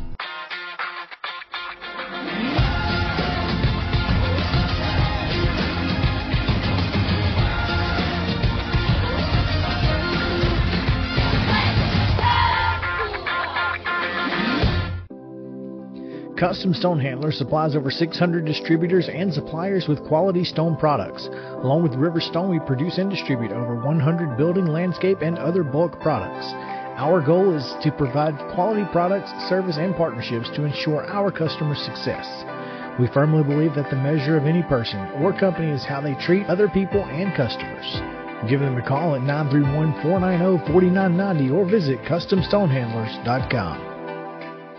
Mockingbird Title and Escrow is an attorney-owned and operated full-service title company in Middle Tennessee. We get your deals closed without worry and fuss. We're a family business that offers the highest level of expertise in our industry when it comes to closing and funding your real estate transactions. And it's a job I really love. I'm passionate about this. I'm enthusiastic about this. I like to think we're pretty well rounded and can deal with a wide range of needs and a wide range of clients. Call 615-274-8698 today. With Lee Company Technology, the best handymen are hands-off. Lee Company techs have been using visual findings and other smart technology tools for years to add transparency and virtually take customers along. You see what we see, whether we're in a crawl space or on a roof. With Lee Company, technology helps us help you, no matter what's happening in the world or at your house. Piggly Wiggly, located in Neely's Mill Shopping Center, is Columbia's locally owned and operated Cost Plus 10 grocery store dedicated to serving the community with low prices and smiling faces. Piggly Wiggly offers fresh, hand-cut meats daily as well as daily hot plate lunches from their deli counter. You're certain to see smiling faces and a helping hand when you're here at Piggly Wiggly. Come by and check out our fresh produce, high-quality meats, and more. Down home, down the street, we'll see you at the Pig. Mid-Tennessee Bone & Joint has been the official sports medicine provider for Murray County Schools for more than 40 years. We specialize in orthopedic service, and our Ortho Quick Walk-In Clinic lets you bypass the ER. Visit us online at www.mtbj.net.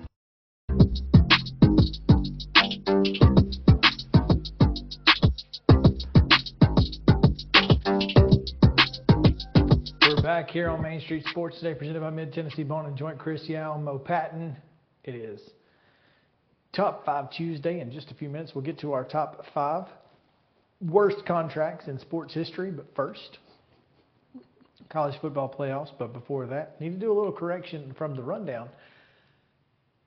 The Preds are not on Bally tonight. The Preds are on ESPN Plus / Hulu. Yeah, so Because Hulu has a lot of sports. Yeah, that is the commercial anyway. Yeah. So yeah, you can watch, and it will be Willie Donick and Max Hers, both. Good for Max. So that'll be interesting. Get a little prime time action. Yeah, so Okay. they'll be on the national broadcast on ESPN Plus / Hulu. So there you go. College football playoff rankings come out tonight.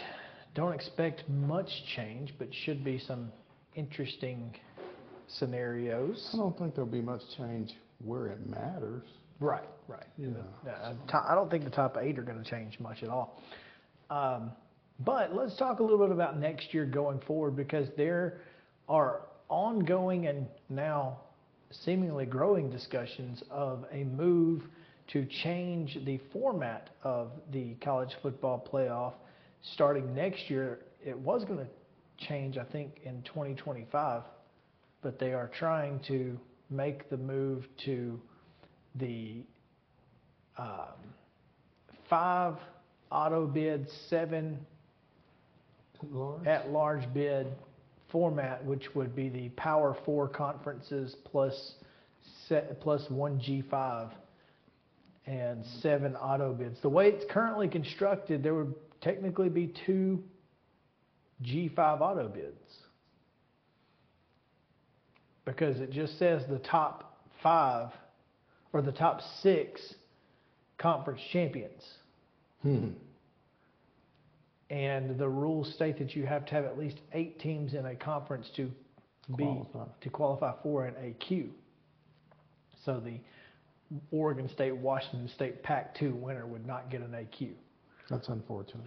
It really kind of Oregon is. State and Washington State. It's unfortunate for Captain Chaos, which would, because 8-4 Oregon getting a auto bid would Oregon State, would be hilarious. But anyway, yeah, the way the wording currently sits is that the top 6 ranked conference champions would earn automatic bids and then 6 at-larges. And then, at that point, you're talking about, potentially 2 G5s, actually, absolutely 2 G5s getting in. And we can't have that. Are you kidding me?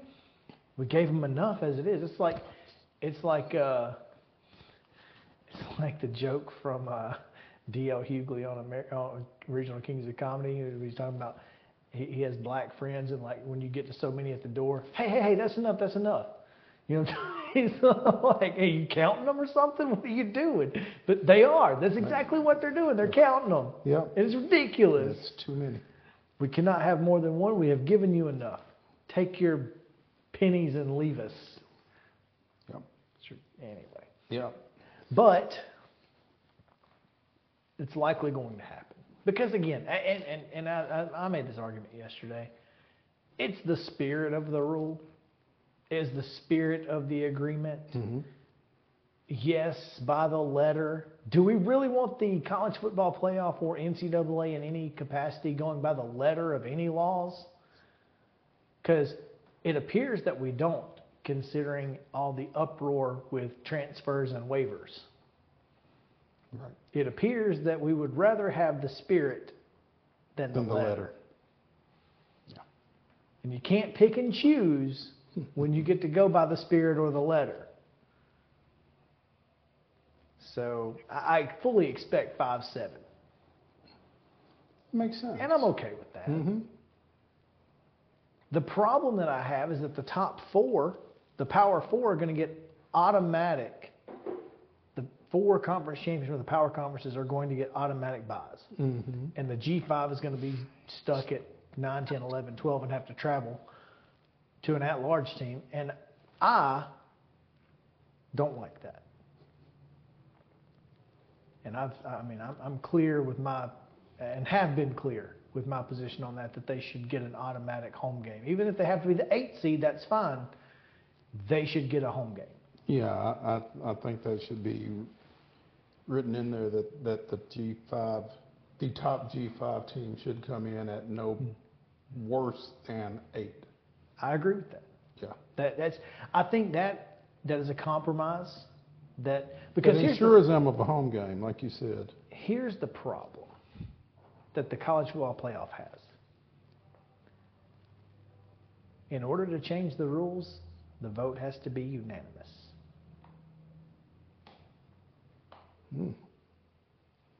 Good luck with that. So the group of 5 conferences do have some negotiating power. And I think that's what I would negotiate. If you want our vote on XYZ, then you need to hook us up right here. And I think it's a fair compromise. Mm-hmm. I think it rewards the regular season for those teams, and it doesn't reward, I won't say mediocrity, but it doesn't reward a team who didn't win its conference. Who doesn't necessarily deserve a reward. Right. You didn't win your conference, so pack up. Yeah. And so I like the idea. I think it's the best idea. And hopefully some group of 5 member has also thought of that. If not, I might text Greg Seitz and say, hey, tell Conference USA representative, whomever it may be, that this is the negotiation tool. And I think I don't know how many people would disagree with it. I don't think anybody should, but there's always somebody. Well, we're gonna, we got to see Tulane or whatever. Well, Tulane beat USC's butt last year, so. Yep. And how many times have we seen Boise? And, it's not like group of 5 conference champions have been completely inept. Yeah. Mm-hmm. Especially, maybe not with the top 4 teams, but in New Year's 6, they've been pretty good. Meanwhile, Jerry Palm of CBS Sports is anticipating Georgia jumping Ohio State tonight. Based on what? The win over Ole Miss, I guess. I guess that's and not just a win, but in dominating fashion. Mm-hmm. And he's also anticipating Washington jumping Florida State into the top 4. So he's got Georgia, Ohio State, Michigan, Washington, Florida State, and who's he got at 6 here? Oregon. That's what Jerry Palm has. What do you think? I mean, do you think anything changes? I don't know that anything changes. I don't know that Ohio State did anything to warrant them being jumped. I don't know that Florida State did anything to warrant them being jumped. So, and I don't think Washington moves until they play Oregon.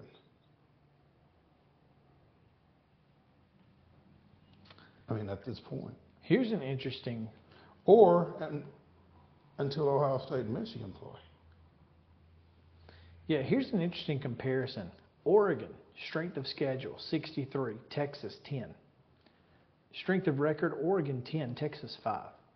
Wins over college football playoff ranked opponents, 1 for Oregon, 3 for Texas, including Alabama.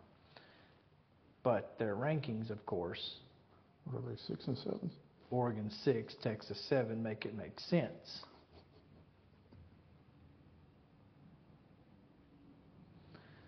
That's an interesting, that's a comparison. Mm-hmm. It's very interesting to think about.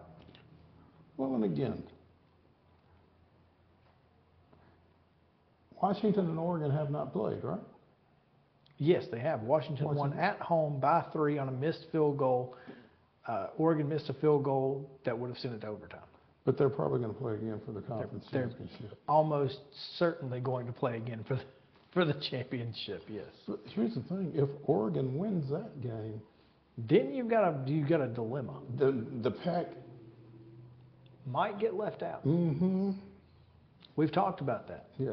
We talked about the 1 losses because the 1 losses can really screw you up when you have that many.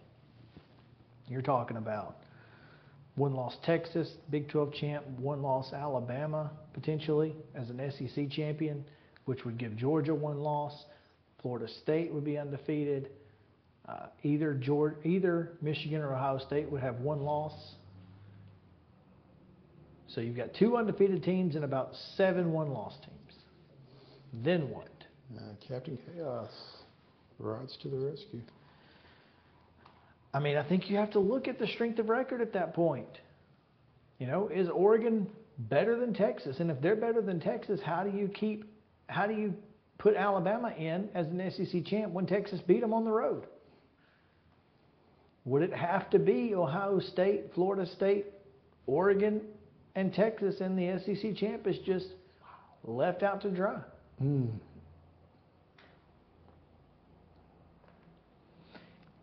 Here's why you can't do that, and this is the bottom line. You can't leave the SEC out if you're a playoff committee, because they've been in the championship game how many times? Right, but on top of everything else,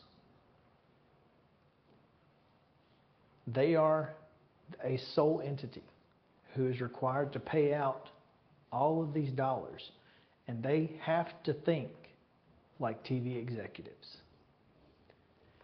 And the top 3 TV markets for college football are all in SEC country. New Orleans, Atlanta, and Birmingham. Alabama's not getting left out, which means Oregon is, because you can't put in Alabama and not put in Texas. Mm-hmm. So the committee is praying to God that Georgia wins, that Oregon wins, or that Georgia wins. Mm-hmm. But yes, they are praying that Georgia goes undefeated and that Oregon beats Washington, because they need a reason to keep the Pac-12 out.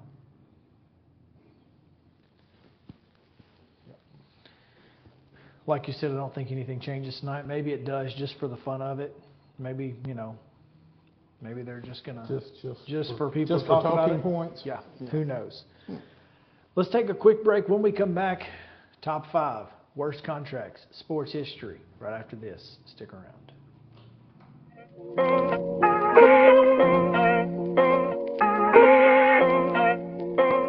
Mid-Tennessee Bone & Joint treats your orthopedic injuries and existing conditions. Our trained physicians will get you back in the game faster. Contact us at 931-381-2663 or www.mtbj.net. With Lee Company technology, the best handymen are hands off. Lee Company techs have been using visual findings and other smart technology tools for years to add transparency and virtually take customers along. You see what we see, whether we're in a crawl space or on a roof. With Lee Company, technology helps us help you, no matter what's happening in the world or at your house.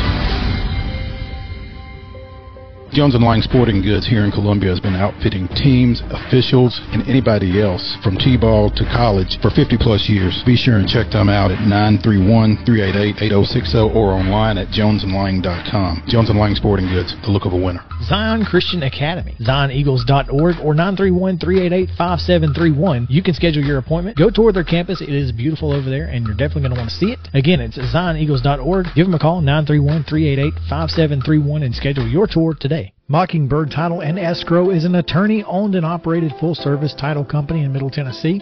We get your deals closed without worry and fuss. We're a family business that offers the highest level of expertise in our industry when it comes to closing and funding your real estate transactions.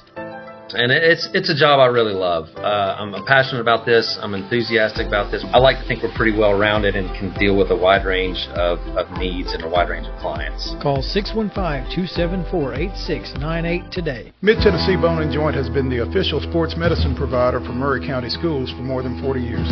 We specialize in orthopedic service, and our Ortho Quick Walk-In Clinic lets you bypass the ER. Visit us online at www.mtbj.net.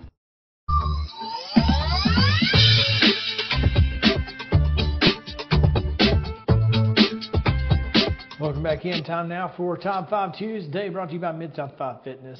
Thales Steel, fine folks, of course. They're stillathletes.com, at stillathletes on Instagram. Make sure to go visit them. It is Top 5 Worst Contracts in Sports History, and here we go. Google, give me a random number. My internet is slow. What do you type in? Google random number generator. Seriously, it's exactly what I need. Just type in what I need. Gave me 3. That's the first number that came up. All right, hit it again. 9. Now you can change the parameters to 1 to 3. From 1 to 3. Justin, are you there? Coming in, yes, sir. Loud and clear, sir. Good deal. You actually are really clear. Cool. 1. All right, Justin, you'll be 1. Okay, word. Which means it will also be 6. Oh, yeah, thank you. Sorry. I just payback for earlier. Oh, my bad. All right, JK, give us your number 1. My number 1 is, this is going against Googling, but so it's more personal, I guess, but Antonio Brown, Raiders. Has Probably to be a great call. Whatever the number is. Mm-hmm. Right. Oh, yeah, I should probably look that up. That's okay. That's all right. So I'm number 2. Oh, man, this is a tough one. I'm going to go with Dante Culpepper's 10-year, $102 million contract with the Vikings. And again, probably was a great call at the time. He ended up getting hurt. They have to trade him, and it ends up being a really terrible contract. Yeah, I've tried not to penalize guys for getting hurt. Well, in my list. You kind of, it ended up being a bad contract. That's all I'm saying. Mm-hmm. And these are all hindsight. I Sure. mean, because obviously at the time they commanded what they got. Depends on your definition of commanded, I guess. But, okay, so my number one is Albert Hainsworth, 7 years, $100 million from the Redskins across to play 20 games. Yeah, that was tough. That was Okay. no good. That was the no good, very bad contract. Yeah. And my number two, which after this weekend kind of pales in comparison, but Notre Dame giving Charlie Weiss $19 million to go to the house. It's a good one. Pretty unbelievable. Him being in position to get $19 million to go to the house was pretty unbelievable. That's another story. And yet. Yeah. My number two. Mm-hmm. Y'all gonna make me lose my mind. Upton here. Melvin BJ Upton, 5 years, $75.25 million. Got more production out of his brother. Paid him more money. So I guess we evened out on the brothers, but not great for Melvin and BJ. Melvin and BJ. Yeah, they were two separate people. I swear they were. JK? I'm going to go with my number two as Jay Cutler, Chicago Bears, 7-year or $126.7 million over a 7-year period in 2014. Terrible. And he left, and he retired from football 2 years later in 2016. So that didn't work out. You're up again. I am, aren't I? Let's go. I'm gonna go. Sorry, D'Angelo Hall at Oakland Raiders again. I just think that Oakland Raiders are really have bad luck with contracts. I don't know why, especially. I mean, not Oakland and Las Vegas. They signed some bad ones. He had a 7-year contract with the Raiders. Only played 8 games with the team. When he was making $1 million per game, that he did not play. Yeah. Give me Horace Grant. 5 years, $50 million in 1997, which made him the second highest paid player in the National Basketball Association behind Michael Jordan. Horace Grant was the second highest paid basketball player in the world.